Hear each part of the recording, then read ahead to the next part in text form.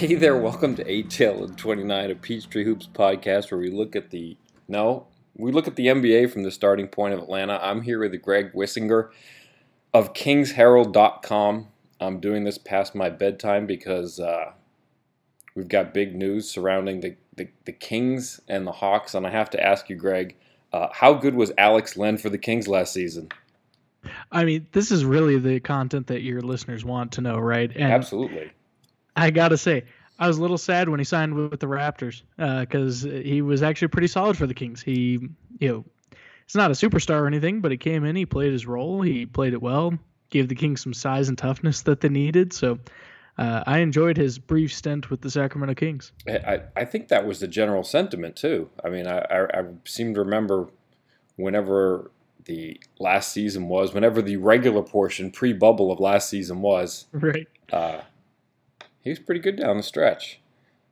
You've been on the podcast before, and searching through the archives, neither one of us can remember if you won the trivia episode or not. I know there were 3 contestants, and you were one, but no idea. We're both foggy. I think it's safe to just assume that I did. Oh, I don't know about that. No, I mean, it seems like something I would be really good at, right? I mean, that you did. Yeah. See, my gut feeling is that you did, but I have no actual proof or certainty of that. Oh, yeah. No, I mean, there's a very good chance I lost, but I think we should assume, and that all of your listeners should assume, that I won and that I know what I'm talking about. You won. Yeah, I think you tripled everybody, to be honest. Yeah. All right. So I have to ask you, what did the Hawks get themselves into? And actually, where I really want to start is why? What's going on in Sacramento? Why not re-sign him? Yeah, it's a good question, because I actually just got done writing about this for Kings Herald, that I've spent the last couple of days thinking that the Kings should match. I was firmly in the boat that the Kings should match the offer. I think the Hawks offer was a fair value for Bogey and what he brings to the court. I think ultimately why they didn't is that the Kings are trying to kind of tear it down to a certain extent. They're not going, full trade everyone who's worth anything, but they're trying to recenter things around Fox. And Bogdan is just a little bit older than that timeline. They've got a couple other guys that are also too old for that timeline, like Buddy Hield and Harrison Barnes and Corey Joseph. And, I could keep going, but a lot of those guys will probably be on the trade block this year. And obviously there's a really good draft class coming in. And I think that with as loaded as the West is, the Kings just didn't want to risk that Bogey would help them win a couple too many games while they tried to trade him. Oh, wow. Because if they'd matched, it's not like they could easily trade him this year. He'd have a no-trade clause for the first year. Right, and they literally can't trade him to Atlanta if they match. Right, so can't trade him to Atlanta. Even if they try to get him back to Milwaukee, because of all the new contracts, Milwaukee couldn't do a trade with him until several months into the season anyway. It would have been messy. And one of the big things Monte McNair has talked about since he showed up in Sacramento was being both aggressive and flexible. And I think that matching Bogey, it would have been great to get something in return. But I think ultimately it would have limited their ability to do what they want to do this season. Okay. So, I think that's one of the things that people get wrong from the start is they assume that he's a young player. What was his first contract like? So his first contract was a little odd, and I don't remember the numbers off the top of my head, but it was a 3-year deal because he came over. He stayed overseas long enough to where he did not come over on a traditional rookie contract. So his first season in the NBA, he was 25 years old. He's going to be 28 for this coming season. Because he signed a non-traditional deal, he was higher than the normal rookie scale, but that's why at 28 years old he was a restricted free agent. It's kind of a unique circumstance for a player of his age.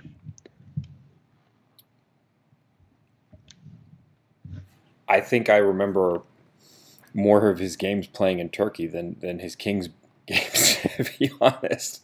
But I have to assume that for the general Hawks fan that they're kind of in the same boat. What have you seen over the course of those 3 years that you like or don't like? Yeah, I mean, definitely his biggest moments of the past 3 years have been on the international stage. Um, but what I can tell you is that he's a player who thrives in the big moment. Like, he is one of those guys who is better when the game is on the line. The Kings didn't give him a lot of opportunities to step up in those roles, just because they weren't usually winning big games. But he definitely had some big game winners, some just those ice cold shots that you love to see. There was one in, I think it was December of last year, so almost a year ago now, but it was just this last season, um, where it was a big game winner over the Lakers. And of course, for Kings fans, it's always good to beat the Lakers. So that one stands out as a huge one for us. But he is not afraid of the big moment. He's not afraid of the big shot, but he's also not a guy who has to take every shot or has to constantly be the main focus of the offense. He's a guy who can fit into a supporting role. He, has some ability to create for others, some, dribbling abilities, to where I think that he gives you some versatility. His big weaknesses are going to be on defense, but on offense, he gives you shooting, he gives you some creativity. He's a very versatile player. Did you see Jeff Goodman's tweet last week about the Kings when they re-signed Fox? I did not. No. I think he does more college basketball than pro, but he tweeted something about the Fox signing. Like, wow, that's a curious contract given that they just drafted Halliburton, and it's like, oh yeah, I did see that one. It's like, what? That guy, yeah. What? That was certainly a take. Okay, so that left me perplexed. But in that line, like, okay, last year Bogdanovich started 28 out of 61 games. If the Kings had matched, do you think that he would have started for the Kings this season? And do you think that he's going to expect a starting role here, given that the Hawks have some sort of weird, funky, like 14-man rotation thing going? Yeah, I do think that he would have been the day one starter. So a little backstory on why he was coming off the bench in the first place. He actually started 53 games as a 25-year-old rookie for the Kings. Mm-hmm. And then last season, 2018-19, he was the starter at the beginning of the year, but got hurt pretty early on. And Buddy Hield just went on a tear. I mean, was playing fantastic. That was Dave Yeager's season. That was the season when the Kings were really taking people by surprise. And it was working with Buddy, so it didn't make sense to take him back out of the starting lineup. So Buggy came off the bench. Okay. Last season with Luke Walton coming in, Buddy was struggling a little bit. And as the season went along, about, a little less than halfway through the season, Walton made the switch and put Bogey in as the starter because Buddy was really struggling. And the team started playing better. And there's a lot of friction right now between Walton and Buddy over the whole thing. But Walton definitely preferred Bogey and what he brought to the table and the way that he complemented everything. So he would have been the starter had he stuck around. Okay. The Hawks have some issues with their backup guards. Honestly, when they signed Rajon Rondo, I was like, well, they're not going to have enough money to offer a contract that won't get matched. Like, I thought they would still make the offer, but at that point, you look at the remaining money that they could offer, and it's like, okay, well, they'll match that because either the Kings will want him at that price, or they'll get on the phone and talk to some other teams and find out who else might want him at that price. But they signed Rondo. They also signed Chris Dunn. That's not necessarily their backcourt pairing off the bench, but it's clearly two players that you can't play together. Right. Watch, now they're going to play them together. Right. And just shatter backboards all over the place. But let's say that Bogdanovich plays with somebody like Dunn if Rondo takes it easy to start the season because the Lakers just finished like a month ago. Can he be something of a primary ball handler in the offense if somebody like Dunn is out there to defend at the point of attack? Yeah, I definitely think he could, and I think that it would make a lot of sense if you saw a combination like that where a lot of minutes were with Dunn and Bogey, and then Rondo and Trae Young. Now I don't know what kind of role they sold Bogey on when they signed him, and how happy he'd be going to that type of more of a second unit type of role. But I think he would do very well as the primary ball handler, where Dunn could be the main defender on that side of the ball. Because like I said, Bogey isn't the best defender in the league. He's not the worst either, but it's definitely not a strength for his. But as the primary ball handler, he is creative enough to get other people involved, and I think he does strive. I think he thrives a little bit when he is able to have the ball, able to control things, able to create. I think that that's an opportunity for him to do very well. Yeah, the Hawks are definitely going to have some staggering issues because For sure. not that their issues are staggering, but they're issues that are going to necessitate staggering. Me, on the other hand, I have staggering issues, but the Hawks have issues of staggering. So I anticipate they're going to have to do some mix and match.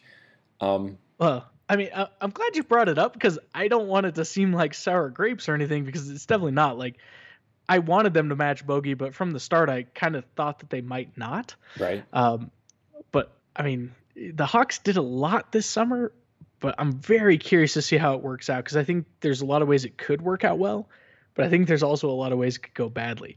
I mean, keep in mind, as a Kings fan, I have also seen a team that seemed like it was about to break through and gave Rajon Rondo a bunch of money and signed a bunch of other guys to put him over the top.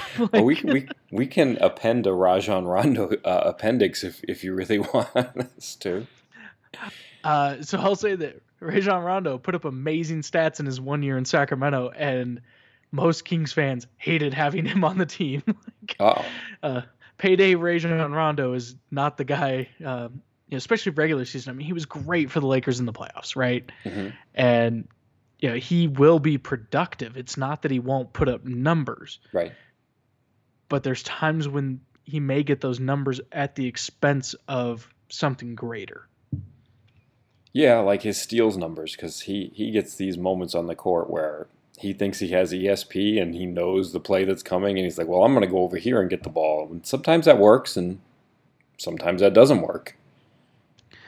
And you'll also see times when he just goes assist hunting, and he'll pass up what should be an open layup because he's trying to get an extra assist, and that could create other staggering issues, though. That might make some other staggering issues, though, because if we pair Bogdanovic and Dunn, then you've got your assist hunters together. Right. Well, snap. I mean, I think it's going to be interesting. I've always been a Gallo fan. He's going to miss 10 to 20 games a year with injuries, but when he's on the court, he's a fun player, a good player. I've liked him back since he was with Denver. Right. Yeah, I think it's going to be an interesting season. I would imagine that the front office has another move or two up their sleeve as the season goes on to kind of clear up some things, but there's just too many players. Yeah.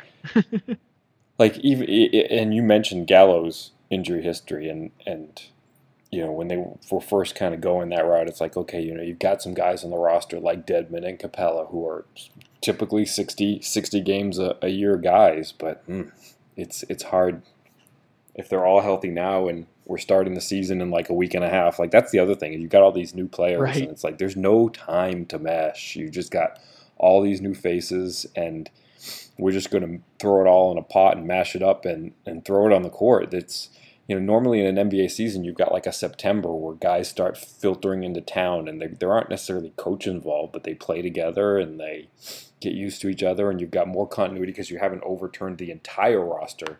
I mean, the Hawks, they just took everything around their core and just completely inverted it with a whole lot of money, but it remains to be seen how you're going to put all these jigsaw pieces into place if they all even come from the same set. Yeah, and I mean, we're recording this late Tuesday, early Wednesday, depending on the time zone, and training camp opens in like 6 days. Oh my Like, goodness. it's crazy.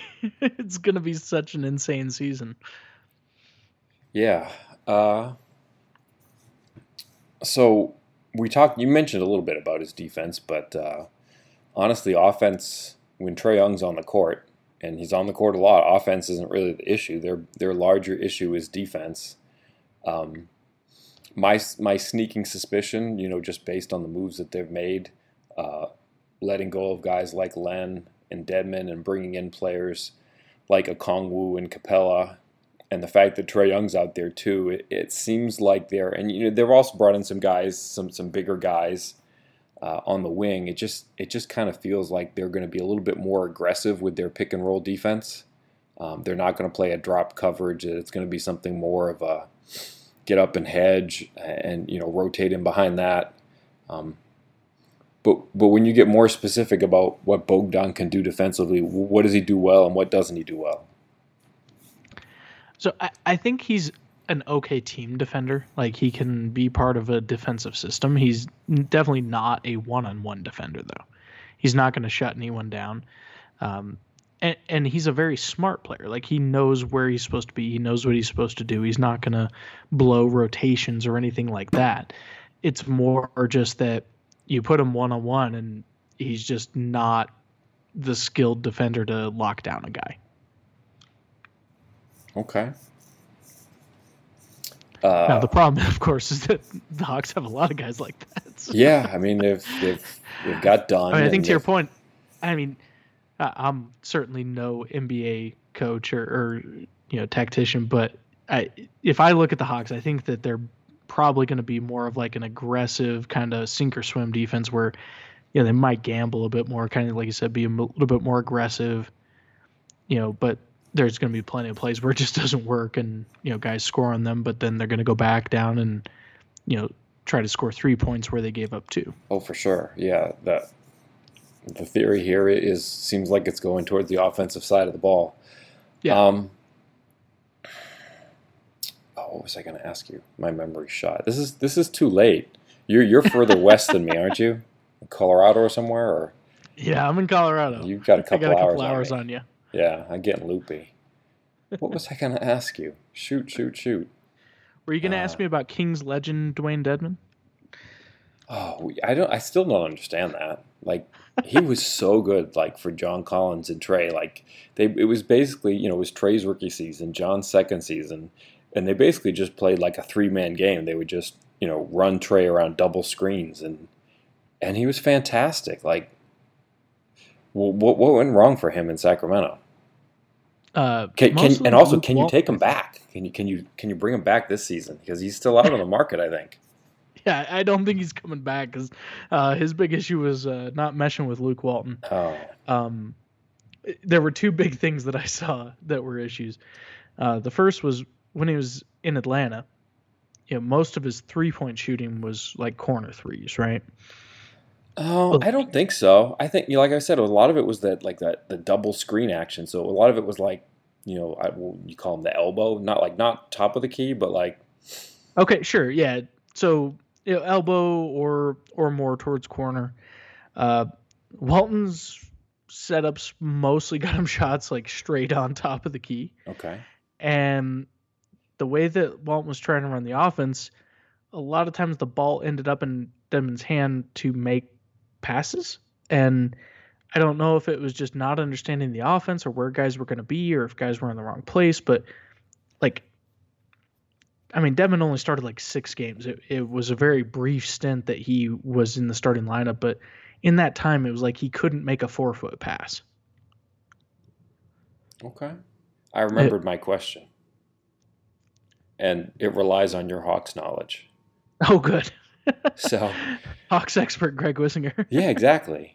So, if you were to put Bogdanovich side by side with Kevin Huerter, who I sort of feels like if the Hawks had gotten a little bit more, if they were a little happier with Kevin Huerter, then maybe they don't make this move. But at the same time, he's on the young side, and you can't really have enough wings in the NBA, but still, like. and you're carving out roles. Like who do you give a larger role to? I mean, I guess I'm asking this as a theoretical question because when the money's on the line, you give Bogdanovich the bigger role because you just paid him. But in an abstract situation where you kind of had to pick between who's doing what, how would you pick between those two players to sort of have your shooting combo guard off the bench come in and deal with things? So, yeah, obviously Herder's a lot younger. He's only going to be, 22 this season. Mm-hmm. He's a little bit better shooter from deep. I mean, Bogey's NBA three-point numbers have never been that spectacular. I mean, they're not bad or anything like that. They're about 37%. I think Herder's a little bit higher than that. But I think where Bogey has the edge is going to be just a more well-rounded game. Now, some of that could just be a matter of age, right? Age and experience. I mean, Bogey's played on a much larger world stage. He's played in, high-stakes international competition. He's got more experience in the NBA. Mm-hmm. So I think that Herder could eventually kind of get to that point. But if you're looking at it right here and right now, I think Bogey's going to be a more well-rounded player, better decision maker with the ball in his hands. And just bring more overall versatility as far as the game that he provides, while also being a little bit more productive than where Herder's at this point in his career. Okay. I think if you asked some Hawks fans that, and again, with them maybe not being Kings experts, but I think what they would want out of Bogdanovich is somebody who's a little bit stronger at the rim. I think that's something that the Hawks have been looking for from Kevin Herder, and he's gotten better, but maybe not to the point that he's gotten all the way to where they want to be. How is Bogdanovich on the drive and finishing at the rim? So I don't know that he's necessarily going to have that be considered a strength. Right, but if he's out there with Trey and Trey runs a pick and roll, and all of a sudden he gets the ball in the corner off of a strong closeout, can he attack that closeout? Oh, for sure. I mean, and that's kind of where that good decision making comes in. Like, he knows when to go to the rim.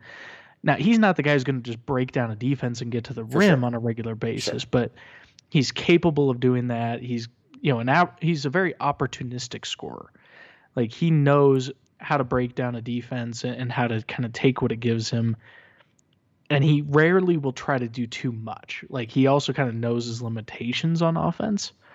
On occasion, he'll make those head scratcher plays, but that's most players in the NBA will do that on occasion. But I would say that he can definitely, when there's that opportunity to, like you said, someone's closing out and just blow past them and get to the rim, he can do that. I don't think that he's as one-dimensional as what you're talking about with the concerns with Herder. Okay.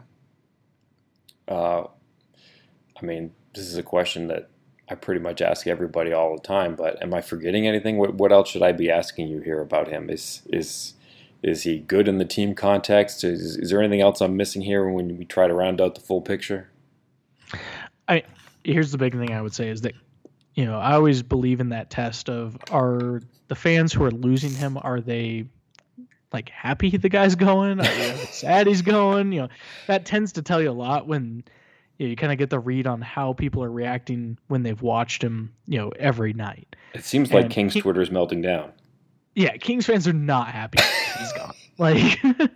Like even with the idea of, maybe the team's going a different direction and flexibility and, all the different explanations we might get, ultimately Kings fans are sad he's going. He was a fan favorite. He, he's a good player. He's got a little bit of an attitude and a little bit of a swagger on the court. Like, he'll do like this. You may have seen, either clips or pictures where he's doing kind of his three celebration, where he's throwing up three fingers and kind of waving them in front of his face after a big three. Like he just does those little things that you enjoy.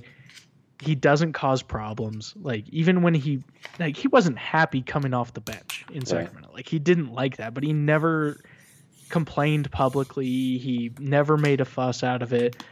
Like, even though he and Buddy were in competition and basically taking each other's jobs over the past 2 years, like, they were really good friends. Like, Bogey's a great guy to have on your team. Like, that part of it, you have nothing to worry about. I'm a big fan of Bogey. I'll still be a fan of his even in Atlanta. I hope it works out well for him. I hope it's what he hopes it is going to be.